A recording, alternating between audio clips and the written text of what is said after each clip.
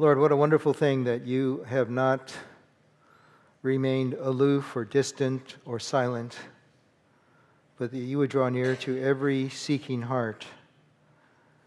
And what a wonderful thing, Lord, that we can actually interact with you and respond to you and draw near to you. And Lord, we've been singing this song, I give you my heart, I give you my soul. And Lord, when we do that, then you have freedom to work in us, to pour your blessings upon us, to lead us and guide us and direct us. And so that's our prayer today, Lord. Have your way. Have your own way, Lord, in us and through us for your glory. Amen. Amen. Well, good morning to you. We're beginning a new message series today, and we're going to end this new message series next week. This is a little unusual for us. 2-week message series called God and Culture. And these messages will also, I hope, help prepare us for our next message series, which is a little longer, 6-week series called God and the Movies. Okay? So we want to kind of talk a little bit about our relationship to culture and how do we relate to culture. The first thing I want to say is that the world in the West today, in the U.S., in our country, is very different than when I was growing up. I grew up in California, and I was thinking about this, how much the culture has shifted. For example, when my dad was teaching me how to drive, I did take driver's training in school, but my dad also gave me some private lessons. He wanted me to learn how to drive a stick shift, and back then we used to have a Dodge Dart that was called 3 on the column. Any of you remember that? Anyway, the way the culture has changed is when my dad would take me out driving, we used to go on Sunday afternoons to the mall. You know why? The parking lot of the mall was empty on Sundays because the stores were closed. Can you believe that? For some of you, that's unimaginable, right? That's your big shopping day or whatever.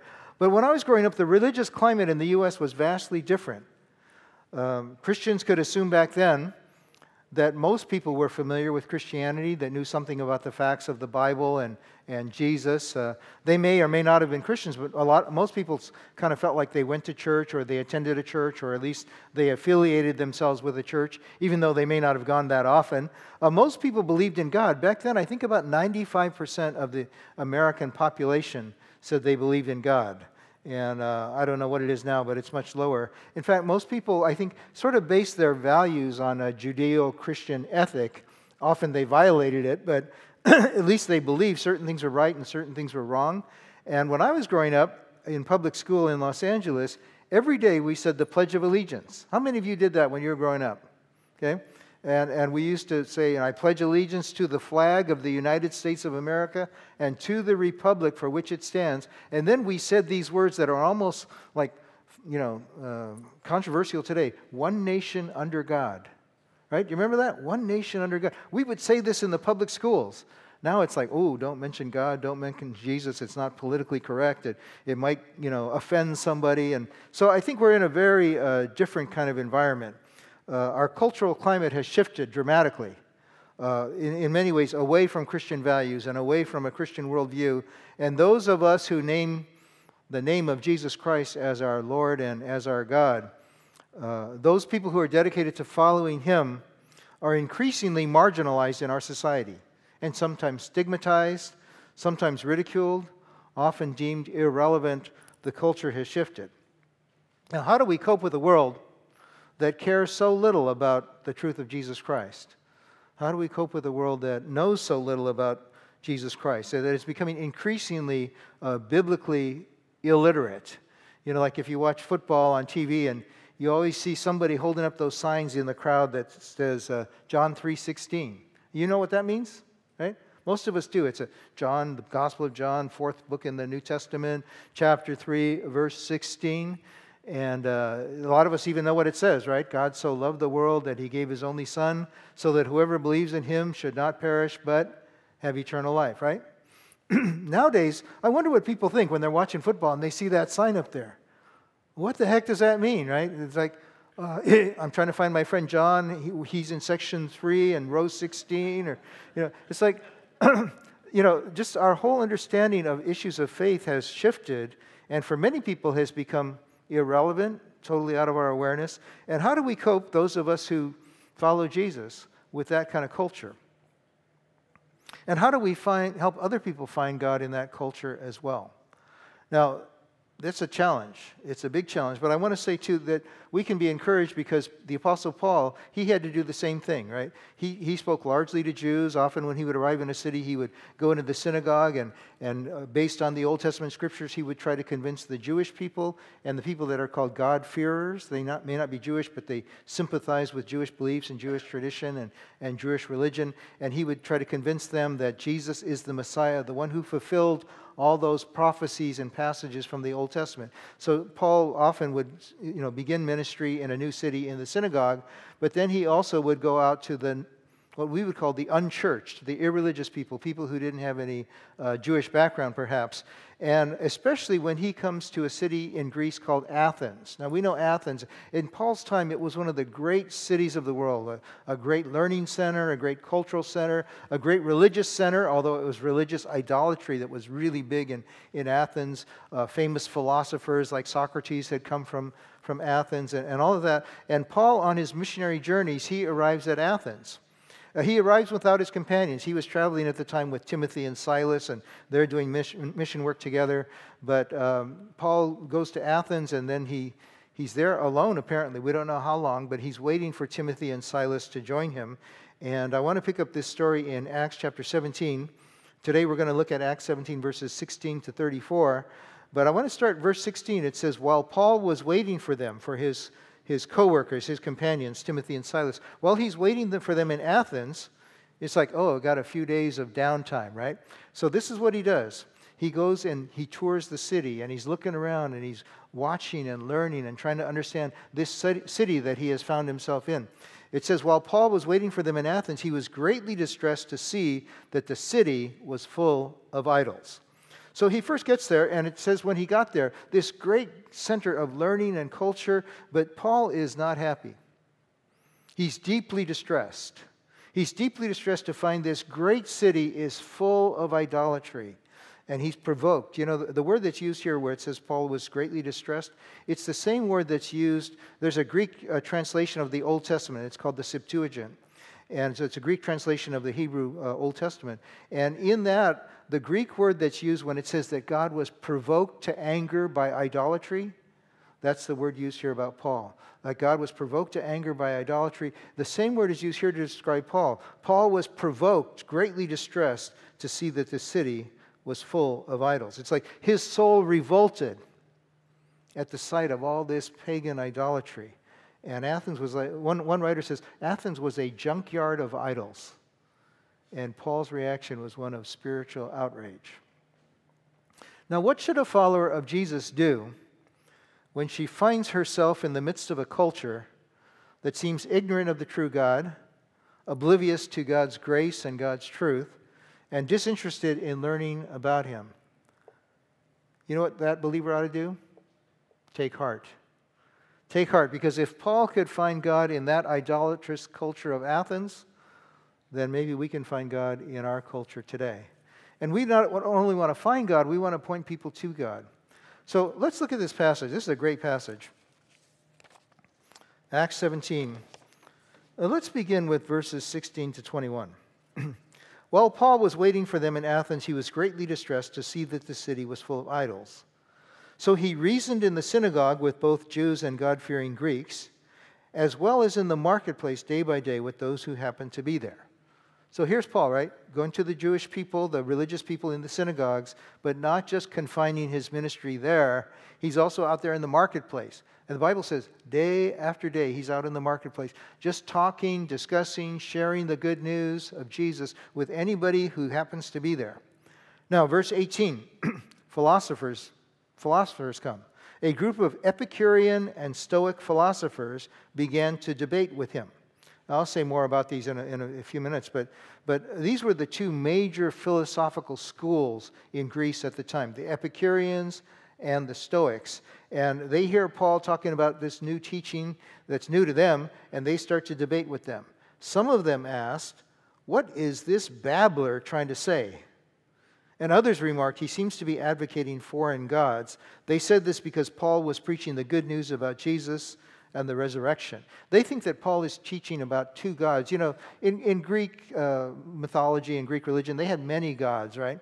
And so they think Paul is teaching about two new gods, a male god named Jesus and a female god named Anastasis. Anastasis is the Greek word for resurrection. So they're totally confusing Paul's message, but when they hear Paul talking about Jesus and the resurrection, they're thinking male God named Jesus, female God named Anastasis, resurrection. Right? So they say, well, Paul seems to be teaching about foreign gods new to us, but they say something that's kind of derogatory. What is this babbler trying to say? And that word, you know, it literally means seed picker. And the image here is, you know, like sparrows picking at seeds, and, you know, it's kind of like those who go through garbage. And so when they call him a seed picker, a babbler, it's like saying, you know, he's just somebody who picks up leftovers and trash and he tries to make something out of it. It's not a very, you know, complimentary term at all. Some of the other Bible translations, I looked this up. What do they use if they don't say the word babbler? How do they translate that word? One translation says parrot. What is this parrot doing? Like just somebody who just mimics other people, right? Doesn't have anything good to say about himself. One says this fast talker. What is this fast talker trying to say? Another translation says, what is this ignorant show-off trying to say?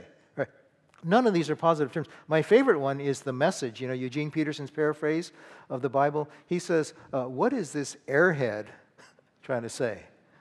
So these are not good terms. Now, what I want you to see here is that Paul is not deterred. So they say, what is this babbler trying to say? And others say he seems to be advocating foreign gods like the God Jesus and God resurrection, Anastasis. And then they took him and they brought him to a meeting of Areopagus, where they said to him, may we know what this new teaching is that you are presenting? You are bringing some strange ideas to our ears, and we'd like to know what they mean. All the Athenians and the foreigners who lived there spent their time doing nothing but talking about and listening to the latest ideas. So here's the situation. Athens was a very learned city. It's an intellectual center, a cultural center. And a bunch of people like to just sit around and talk about, oh, what's the latest? They're just gossiping about the latest fads and the newest teaching and all of that. Now, I want you to see something about finding God in the culture. And this is my first point. Is that although Paul is very upset with what he sees in Athens, and he's spiritually outraged at all this rampant idolatry all around him, he does not withdraw. He does not withdraw from the culture. And I think this is an important lesson those of us need to learn, because in a way, we're in the same situation as the Apostle Paul, or at least our situation is becoming more like his, in the sense that maybe there are fewer and smaller percentage of the population that might be true believers and followers, devout followers of Jesus. We're in a situation like his in the sense that there's a lot of idolatry all around us. There's a lot of false religion, and there's a lot of people who don't even believe in God now. So this is what I would say. I love this about Paul, and we need to learn this from him. If we are going to engage our culture and find God in our culture, first of all, don't withdraw from the culture, although it might be tempting. He doesn't isolate himself into a holy huddle of like-minded believers where he feels safe and secure. He's out there, he's in the synagogue talking about Jesus. He's out in the marketplace, and he's debating with people, reasoning with people. And you know, like, remember when Jesus said this? He said, to those who follow him, he says, you are the salt of the earth. You are the light of the world, right? Now, salt, we know salt flavors. Back then, salt was often used as a preservative too. They didn't have ways to refrigerate meat, so they would salt the meat and, you know, dry it out and all of that. So salt flavors, salt preserves, salt makes things better, right? Flavors, preserves, makes things better. Jesus says, you're the salt of the earth. You're supposed to make the world a better place, right? You're supposed to preserve the world that seems to be decaying and unraveling and moving toward greater violence. That you're supposed to preserve the world, and you're supposed to make it better and maybe add some flavor as well. Now, for that to happen, we all know this, right? The salt has to get out of the salt shaker, right? Now, when you think about the Church of Jesus Christ and those who follow him, this is the problem. So often we might be tempted to withdraw from the culture and just stay in our holy huddle and isolate ourselves. We got our own music, we got our own clothes, we got our own books, we got our own stores, but the salt has to get out of the salt shaker if it's going to flavor the world and make the world better. So this is what we learn from Paul. He does not withdraw. He's not happy with the way Athens is, but he resists any temptation to withdraw and isolate himself. In fact, Jesus said, not only are you the salt of the earth, you are the light of the world. And so he says, don't hide your light. You know what light's supposed to do? Light is supposed to penetrate and push back the darkness. And Jesus says, I'm sending you into the world to be the light of the world. You penetrate and push back the darkness, but that means you've got to encounter the darkness. Sometimes it's going to be messy. You're going to rub shoulders with people that don't agree with you and maybe even ridicule your beliefs. But he says, don't withdraw from the culture. They may criticize you. They may call you a babbler, a seed picker, an airhead, whatever it is. Don't be deterred. Press on forward and don't withdraw from the culture. Now, here's the second thing I learned about this, about finding God in culture. Don't just condemn the culture. I know this is very popular among Christians. We see the world going to hell in a handbasket. We see increasing violence. We see increasing godlessness. We see decreasing church attendance. And the temptation is just to condemn the culture. And we just become known as negative people. Some people, when they think of Christians, they can't think of what we're for. All they could think of is what we're against, right? They think we're against all these things. Don't just condemn the culture. Here's what happened with Paul. Verse 22. Verse 22, Paul then stood up in the meeting of the Areopagus. They bring him to the Areopagus. And the Areopagus is this, you can go to Greece today, and you go to Athens, and then there's a hill called the Acropolis, and on the top of that hill is the Parthenon, right? And then just to the west of the Acropolis is this smaller, lower hill, which is called the Areopagus. It can be translated Mars Hill. But the Areopagus was an elevated, open-air style site that was just west of the Acropolis, and it was a place where it was large enough where they could have Senate meetings, they could have public debates. So they take Paul over there. And rather than just condemning the culture, Paul has something positive to say. First thing he says is, people of Athens, I could see that you're very religious. Yeah, we are, right? So here's what he says, verse 22 and 23. Paul then stood up in the meeting of the Areopagus and said, people of Athens, I see that in every way you are very religious. For as I walked around and looked carefully at your objects of worship, right? Your temples, your shrines, your altars, your statues. I walked around, I looked carefully at your objects of worship. I even found an altar with this inscription, to an unknown God. One translation I read said, the inscription said, to the God that nobody knows. So you are ignorant, Paul says. So you are ignorant of the very thing you worship. Well, that's strange, right? And this is what I'm going to proclaim to you. Why would idolatrous people have one of their idols or one of their altars, and some of them have names of their gods and all that. They had a whole pantheon of gods. Why would they make one to an unknown God? And apparently this is what's going on. Is that if you're like coming up with all these gods, you know how they have different God of the ocean, God of nature, God of the storms and all that, right? So they're just trying to cover all their bases. Like, wow, did we forget any God? Because we really want to be safe and we really want to have a good harvest and we want everything to go well. So it's like, I don't know, maybe we did. Let's just make one that's called To the Unknown God. That way we cover all our bases. So this is what I want you to see about Paul. Not only does he not withdraw from the culture, but he doesn't condemn the culture either. He actually finds something good that he affirms. Like sometimes the speakers, when they first start, especially when it's a new audience for them, they'll say things that are very complimentary to the audience. Like, wow, it's really great to see you guys here. You're looking good. Thanks for coming. I've been looking forward to this opportunity because I heard that you're a really sharp group and, really eager to learn. And so sometimes speakers, they just start with all this praising of their audience, right? Well, Paul does a little bit of that. He says, men of Athens, people of Athens, I can see that you're very religious. I've been around. I've been walking the streets here. I've been observing your city. I can see that you're very religious. So he's not just condemning. And he's going to be at the Areopagus. Now, what this would be, this is like a council of philosophers.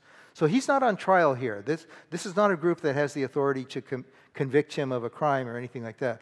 But what they are is they're a gathering of philosophers that love to hear teaching and debate teaching and discuss ideas. And then they could sort of pronounce their assessment on whether this is a good teaching or whether this is worth hearing or something like that. Well, they're intrigued by Paul's apparently new teaching, so they invite him to come. And, he's kind of debating and all that. So I think we might say these are sort of like Paul's peers. Paul is a scholar, and these are scholars. And these are kind of like scholarly foes. They want to debate together, and they're not so much hostile toward him as just intellectually curious. And they want to review Paul's teaching and then give their assessment. So Paul starts out, he affirms them. I can see you're very religious. He finds a common point of contact to an unknown God. I saw there, you've already got this altar to an unknown God. Rather than just condemning them, he says, let me tell you about that God. I know that God, right? So don't just condemn the culture. Here's the third point I want to make. Don't withdraw from the culture. Don't just condemn the culture. Third thing I want to say about this, the third thing I learned from Paul here is find ways to engage the culture. Find ways to engage the culture. Much of it, like Paul, it may upset you. It goes against your beliefs and your values. But find ways to engage the culture. Here's what Paul does. After he says, I'm going to tell you about God, verse 24, he starts to talk about that God. First thing he wants to say is God is the creator. Verse 24, the God who made the world and everything in it is the Lord of heaven and earth, and does not live in temples built by human hands. And he's not served by human hands as if he needed anything. Rather, he himself gives everyone life and breath and everything else. And from one man, presumably that's about Adam and Eve, from one man he made all the nations that they should inhabit the whole earth, and he marked out their appointed times in history and the boundaries of their lands. God did this so that they would seek him and perhaps reach out for him and find him, though he is not far from any of us. For in him we live and move and have our being. That's a quote from one of the Greek philosophers. In him we live and move and have our being. And then, as some of your own poets have said, we are his offspring. So Paul is showing here that he understands their culture, he engages their culture, he's read their books, right? And then verses 29, therefore, since we are God's offspring, we should not think that the divine being is like gold or silver or stone, an image made by human design and skill. See how much he's coming against idolatry. He affirms what he can, which is that they are religious. They're hungry for God. But he also speaks against idolatry here and about the futility of idolatry. Don't think that the divine being is like gold or silver or stone, an image made by human design and skill. In the past, God overlooked such ignorance, but now he commands all people everywhere to repent. And repent simply means to turn around, to turn your life around, to change your mind in a way that changes your life. For he has set a day, God has set a day when he will judge the world with justice by the man he has appointed, and he has given proof of this to everyone by raising him from the dead. See, so it's like a funnel. It's now narrowing down to the message about Jesus. So I want you to think about how Paul engaged the culture. He seeks to understand the culture, first of all, right? And this is always important. Like, we also kind of live in a foreign culture if we're followers of Jesus. And increasingly, this culture seems to be becoming foreign and maybe even hostile toward people who are serious about following Jesus. First thing Paul does, he doesn't withdraw. He doesn't condemn. You know what he does? He tries to understand the culture. He tries to learn about the culture, right? He's observing carefully. He's listening. Like at Jubilee Reach, they always say, when we go into a neighborhood, we want to help people. The first thing you do is you don't help them, and you don't teach them, and you don't devise programs for them. The first thing you do, you listen, you love, and you learn. Right, this is what missionaries have to do when they go into a foreign culture. You listen, you love, and you learn. Because if you don't understand these people, how do you know if what you want to do is really helpful, right? Listen, love, and learn. Another thing I learned from Jubilee Reach, they say, we want to come alongside people and come alongside them in a peer relationship, P-E-E-R, right? It's an acronym. And it goes like this. First thing you do, if you want to come alongside people, whether you're an evangelist or you're a missionary or you're just a Christian in a workplace where there's not too many Christians, or you're going to school in a public school where you might be in the minority because of your faith and your convictions about the Lord, the first thing you do is just presence. Just be present, right? Just be with people. Hang out, be present, build relationships, be present. That's the P in peer relationships. Then the first E is not only are you present, but you're empathizing. Right? Empathizing means I'm going to try to understand your situation from your perspective. Right? I don't just say, oh, don't feel bad that your parent died. That happens to everybody. Everybody's going to die anyway. That's not empathy, right? Empathy says, wow, that must really hurt. I'm so sad for you, So if we're going to help people, I want you to think about this, or if we're going to connect with the culture, especially if we're going to point people to God in our culture, doesn't it start here? Just presence and empathy, right? Listen, love, and learn. And then when we've really done a good job of building a relationship through presence and empathy, then we have an opportunity to offer the second E, which is encouragement. Right? We can encourage people, but you try to encourage people too early and they get resentful. You know what I mean? It's like if somebody loses a loved one and you care about the person who's grieving, and so you come in and say, oh, don't feel bad, they're now in a better place. Trying to be helpful, but really not, right? Or you say, oh, every cloud has a silver lining. Or, man, the worst one I've ever heard is, I know you're sad because you lost your loved one, but I guess God needed them more in heaven. I don't think that's theologically correct. And I definitely don't think it's pastorally helpful. But you know what I mean? A lot of times we just say stuff because we want to be encouraging, we want to be helpful, we want to be comforting. But before we say anything, you know what we ought to do? Just listen. Just come alongside people. Give them our presence and our empathy. And then maybe we will, knowing the situation and knowing what they're going through and feeling what they're feeling, then maybe we have something encouraging to say. So presence, empathy, then encouragement. And then the R at the end of that word peer stands for resource.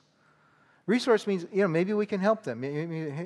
Here's a book that you could read that might help, or here's a message to listen to, or, I want to, encourage you to go on this website where you're going to find some resources to help you get through this tough time you're in. Or, I want to introduce you to my friend because they know a lot about this area that you're struggling in. Maybe it's financial planning, or it's about estate planning, or it's about selling your house or something. But we can offer people resources, which could be a book, a cassette tape. No, not a cassette tape.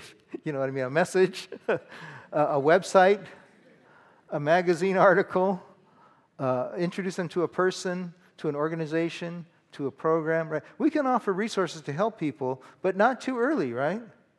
Presence, empathy.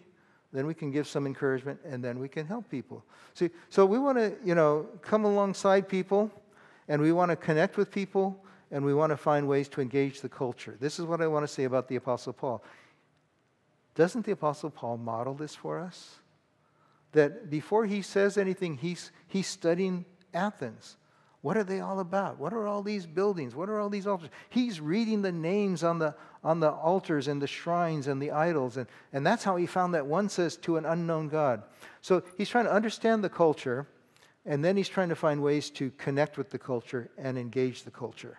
Like, for example, that's why we're doing this movie series. In 2 weeks, we're going to start this series called God and the Movies. And you think, why are we doing a series about God and the movies? And on the back of that card, you can see these movies: Pirates of the Caribbean, Wonder Woman, Transformers, Cars 3, Spider-Man, War of the Planet of the Apes. 6 great Christian movies.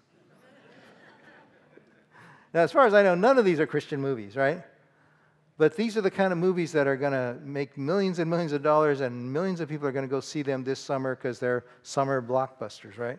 So we thought, well, can we take these movies, which are part of our culture, and rather than just withdrawing or rather than just condemning, can we find some way to use these movies to engage our culture? And that's what we're going to try to do in this series that starts in 2 weeks. We're going to try to take something that's already on many people's minds and say, you know what? There's some spiritual themes involved in that. Like, for example, a lot of these movies, especially these superhero movies, A lot of it is about adequacy and inadequacy, right? Sometimes it's about finding your purpose and your destiny, your calling in life. A lot of times it's about the battle between good and evil, right? These are really spiritual themes. So we can talk about it. We'll try to talk about it on Sundays during the series. But I want you to think about this. Maybe you can use something in the culture, whether it's a movie or a song or a TV show or a concert or something that's going on at work. Maybe you can try to engage your culture. First, you've got to listen, love, and learn. You've got to be present and come alongside people, empathize with them, and ask the Lord, how can I bring an encouraging word? Sometimes we cannot speak into someone's life helpfully until we've listened to them and really try to understand them first. That's really important, right? So here's what Paul does. He finds ways to engage his culture.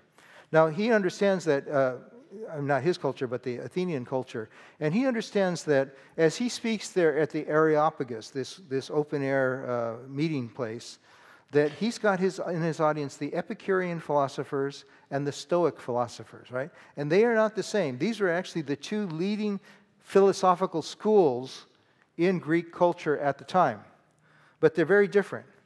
Now, Epicureans are basically people that would believe that we don't know if there's a God. Some of them believe that God is unknowable. He's unknown, and some of them believed he's unknowable.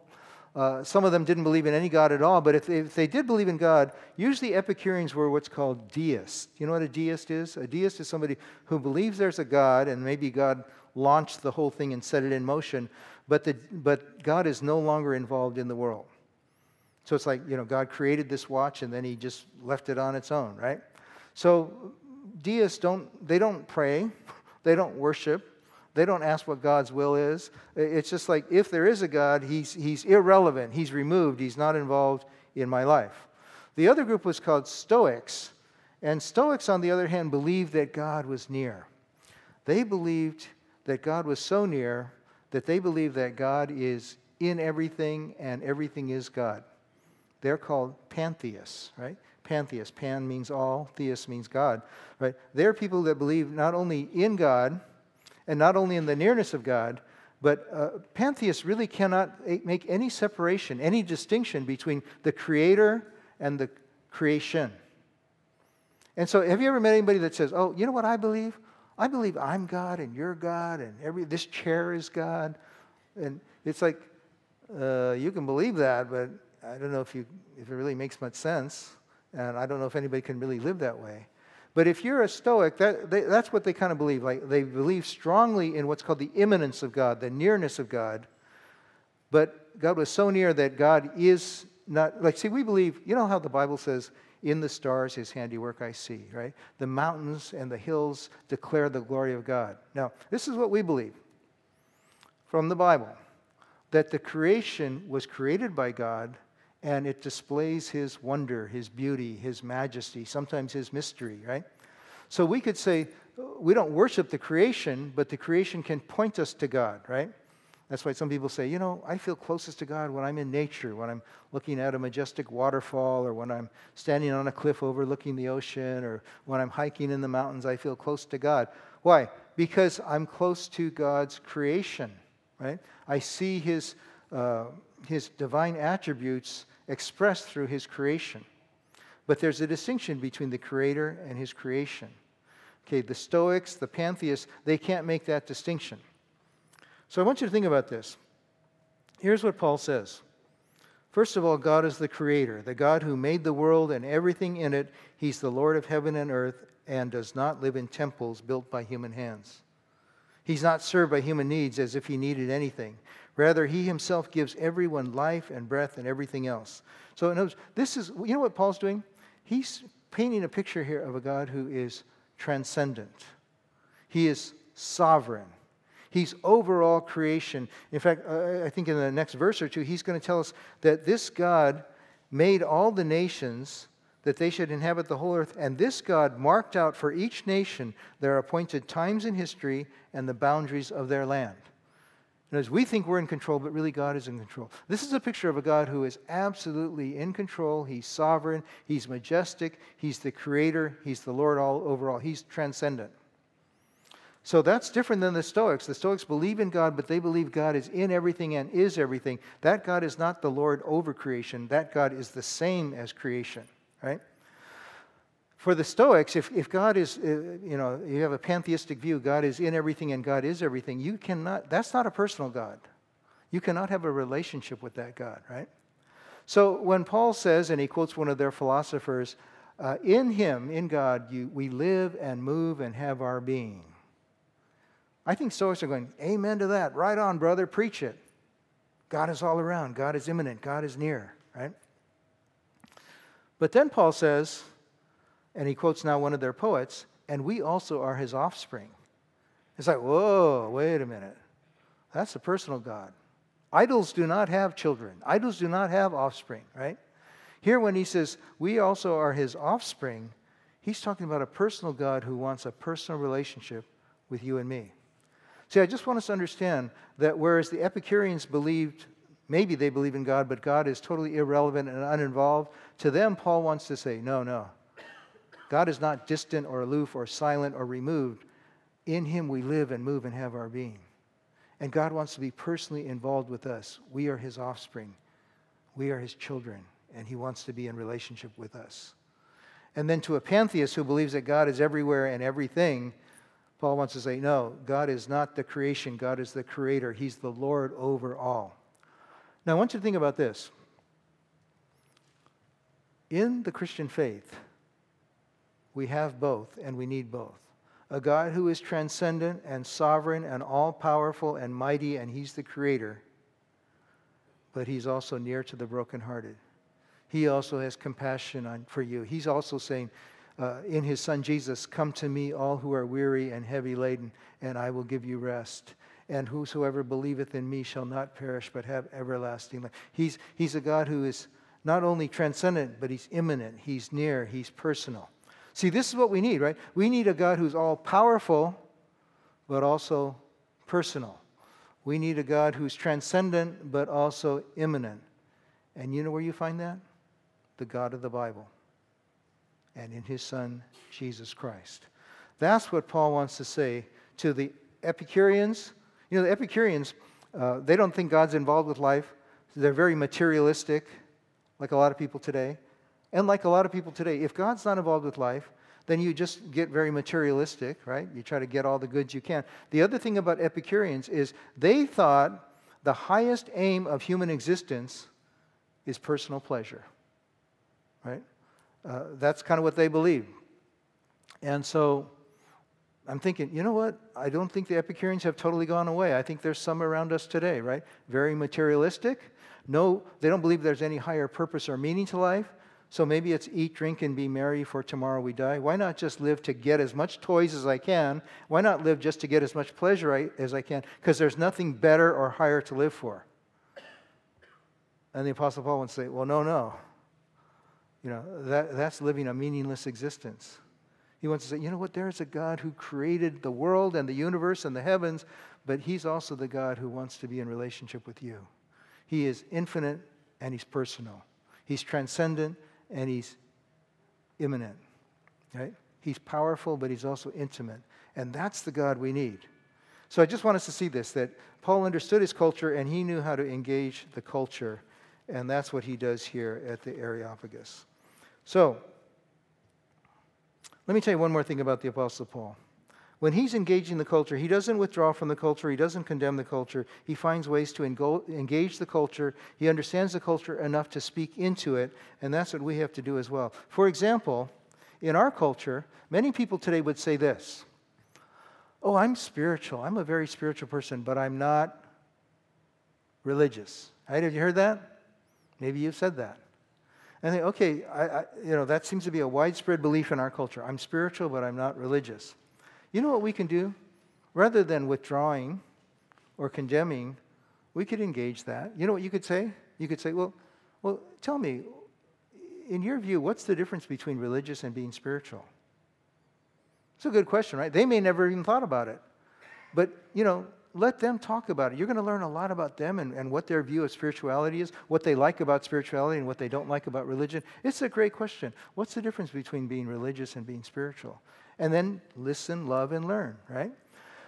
And then you can ask this, after they explain to you about how wonderful it is to be a spiritual person, you could say this, who is the spiritual person that you most admire? Who's the spiritual person you most admire? That's a good question. I mean, they may say, oh, it was Jesus, or they may say it was Martin Luther King, or it was Dorothy Day, or it was Mother Teresa, or someone, they may say, you know what? The spiritual person I most admire, it was my mom. My mom prayed all the time, and I know she prayed for me. But you're going to learn a lot about a person and what their spiritual views are and where they are spiritually just by those questions, right? What's the difference between spirituality and religion? Who's the spiritual person that you most admire? And then what are we doing? We're listening, loving, learning, we're seeking to understand, and maybe we're seeing if somehow we can engage what they're saying, right? Here's another question. If they know you're a Christian, you could say this. If Christians would really listen, what would you want to tell them? That's a good question, isn't it? Like, who knows what they're going to say, but that's going to be a very insightful answer, right? It's going to tell you a lot about how they view Christianity or even what they know about Christianity. Maybe they have all kinds of baggage. Maybe they say, I grew up in church and I got turned off by whatever, church split, hypocrisy, immorality, or whatever it was. But you're going to learn a whole lot about their spiritual background and maybe where they are today. See, we're just trying to listen, love, and learn and understand so that we can engage the culture rather than backing away because we don't know what to say, or rather than withdrawing, or rather than just condemning them and saying all the things that we disagree with about their viewpoint or their lifestyle. Okay? Now, we can do what Paul did here, and that's also he invited some next steps. Did you catch that at the end of the passage? Paul invited some next steps. Let me read verses 29 to 31. Therefore, since we are God's offspring, we should not think that the divine being is like gold or silver or stone, an image made by human design and skill, right? No idolatry. In the past, God overlooked such ignorance, but now he commands all people everywhere to repent. And to repent means to change your mind in a way that changes your life. It means you can turn around and turn back to God, the one who is your sovereign Lord and Creator, who also is the one who is your Heavenly Father. We are his offspring, right? He now commands all people everywhere to repent, for he has set a day when he will judge the world with justice by the man he has appointed. That's Jesus. He has given proof of this to everyone by raising him from the dead. Invite some next steps. Sometimes we talk about stuff and people are interested. We never tell them a next step. Maybe a next step would be, come to our church during the movie series. Or a next step would be, would you like to read the Bible together with me? We can meet once in a while and just read the Bible together. Or a next step might be, can I pray for you? How can I pray for you? A next step might be, would you like to read this book by C.S. Lewis or by Tim Keller or something? But think about a next step. How can we help them to take a next step? This is what Paul does. He says God is wanting everybody right now to repent, which means to turn from your idolatry, forsake it, and turn to God. A change of mind that results in a change of heart. Invite next steps. Now, I want you to notice this about Paul. Everybody did not say, oh, Paul, great message, I believe now, right? You know what the scripture tells us? Some people wrote him off. They laughed when they heard about the resurrection of the dead. Verse 32, when they heard about the resurrection of the dead, some of them sneered. One translation says they just laughed out loud at Paul. But others said, we want to hear you again on this subject. And at that, Paul left the council, the Areopagus, and some of the people became followers of Paul, or they attached themselves to Paul, and they believed. Among them was Dionysius, who was a member of the council, the Areopagus, and a woman named Damaris, and a number of others. So this is what we found with Paul. He did his best, and what he received was a mixed response, right? Some people laughed at him, wrote him off, turned off, walked away. But other people said, you know what? I'm interested. I'd like to hear some more. I'd like to discuss this some more. Can we follow up next week, right? And then there's some people that became believers that day and started their journey with Christ. So I want you to think about the people that are in your life. And, we're not saying everybody's going to respond positively. But I love this about Paul. He did not withdraw. He did not condemn the culture, but he engaged the culture, and then he invited people to take a step toward the Lord. Whatever that might be, let's meet again. why don't you come to my church, come to a Bible study, let's go see a movie together, and then let's hear what one of our pastors has to say about that movie, right? Come to the potluck dinner or something. But encourage people to take a step, because most people, they're not going to come to Christ in one day or 1 week or maybe even 1 month, but we can help them along in their journey. As we engage the culture, we can also help people to find God, even in this what sometimes seems like an ungodly culture. Lord, thank you that even though sometimes we get discouraged because much of the cultural momentum seems to be going away from you, we're really being put increasingly in that same situation that the early Christians had, where the vast majority of their culture did not know you or believe in you or love you or follow you. And so, Lord, help us to learn also how we can be good witnesses, wise witnesses, thoughtful and loving witnesses, as we understand our culture and find ways to engage it. Lead us forward, Lord, we pray. In Jesus' name, amen. Okay, I'm going to invite you now to come and partake of communion, which in our Christian culture is really like one of the highest acts of worship. In the communion, we're reminded that in the Last Supper Jesus spent with his disciples before his betrayal, he took the bread and he broke it. And then as he took the broken bread, he said, "This is my body given for you." And in a few short hours, he would be betrayed and tried and tortured and then crucified. And he says, my body's going to be given, but it's not meaningless. It's not just a tragic miscarriage of justice. I'm giving my life willingly, my body given for you. He says, take and eat. And then after the supper, he took the glass and he took the cup and he says, this is my blood, the blood of the new covenant, the new relationship that you can have with God. This is my blood poured out for the forgiveness of sins, for the sins of many. And then he offered the invitation, take and drink, each one of you. Do this in remembrance of me. This is a reminder to us that this whole Christian life thing, it doesn't start with our decision or our will or even our response to God. It starts because God took the initiative in sending his son Jesus. And Jesus was totally proactive and self-giving, and he gave his all, his body broken, his blood shed, so that you and I could receive grace and mercy and forgiveness. And so what we do when we partake of communion is we're just acknowledging that. If you believe in Jesus and you accept what he's done for you, and you want to follow him and live into the life that he died to give you, then you're invited. You come today. And you take a piece of the bread and dip it in the juice and with gratitude to thank you, Lord. Thank you, Jesus, for all that you've done for me. And as I come to this table, we can have fellowship. I'm giving my life to you. Just like we sang earlier, Lord, I give you my heart. I give you my soul. Have your way in me, Lord. So I want to invite you to come and partake of communion. Here's what we're going to do. We're going to invite you to come up these two inner side aisles. And someone will be up here at the front to guide you. You can kneel or you can stand and take a piece of the bread, the wafer. It's gluten-free. and dip it in and then just partake. And just remember that Jesus, he paid the ultimate price for you. So live in gratitude, live in grace, and live in submission to him. Okay? Will you do that? So just come as you're ready. Come up these two inner aisles. Then you can go back down the middle aisle or the side aisles. We also, this is new.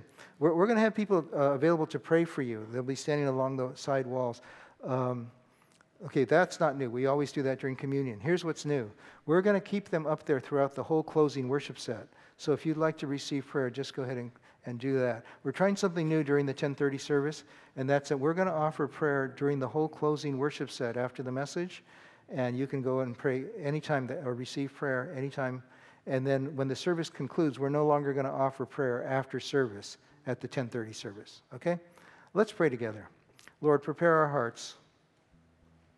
We thank you so much, Lord, that you have extended this incredible invitation to receive your life given for us, your life for our life. And Lord, we want to humble ourselves now and to be in a position to receive gratefully, Lord. And Lord, we pray that you would forgive us of our sins as we forgive those who sinned against us. And as we come to your table, Lord, cleanse us, forgive us, make us new. Lord, when we come to your table too, we're going to lay some burdens right here at your feet. And we thank you, Lord, that you want to bear them with us. Bless our time as we come in Jesus' name.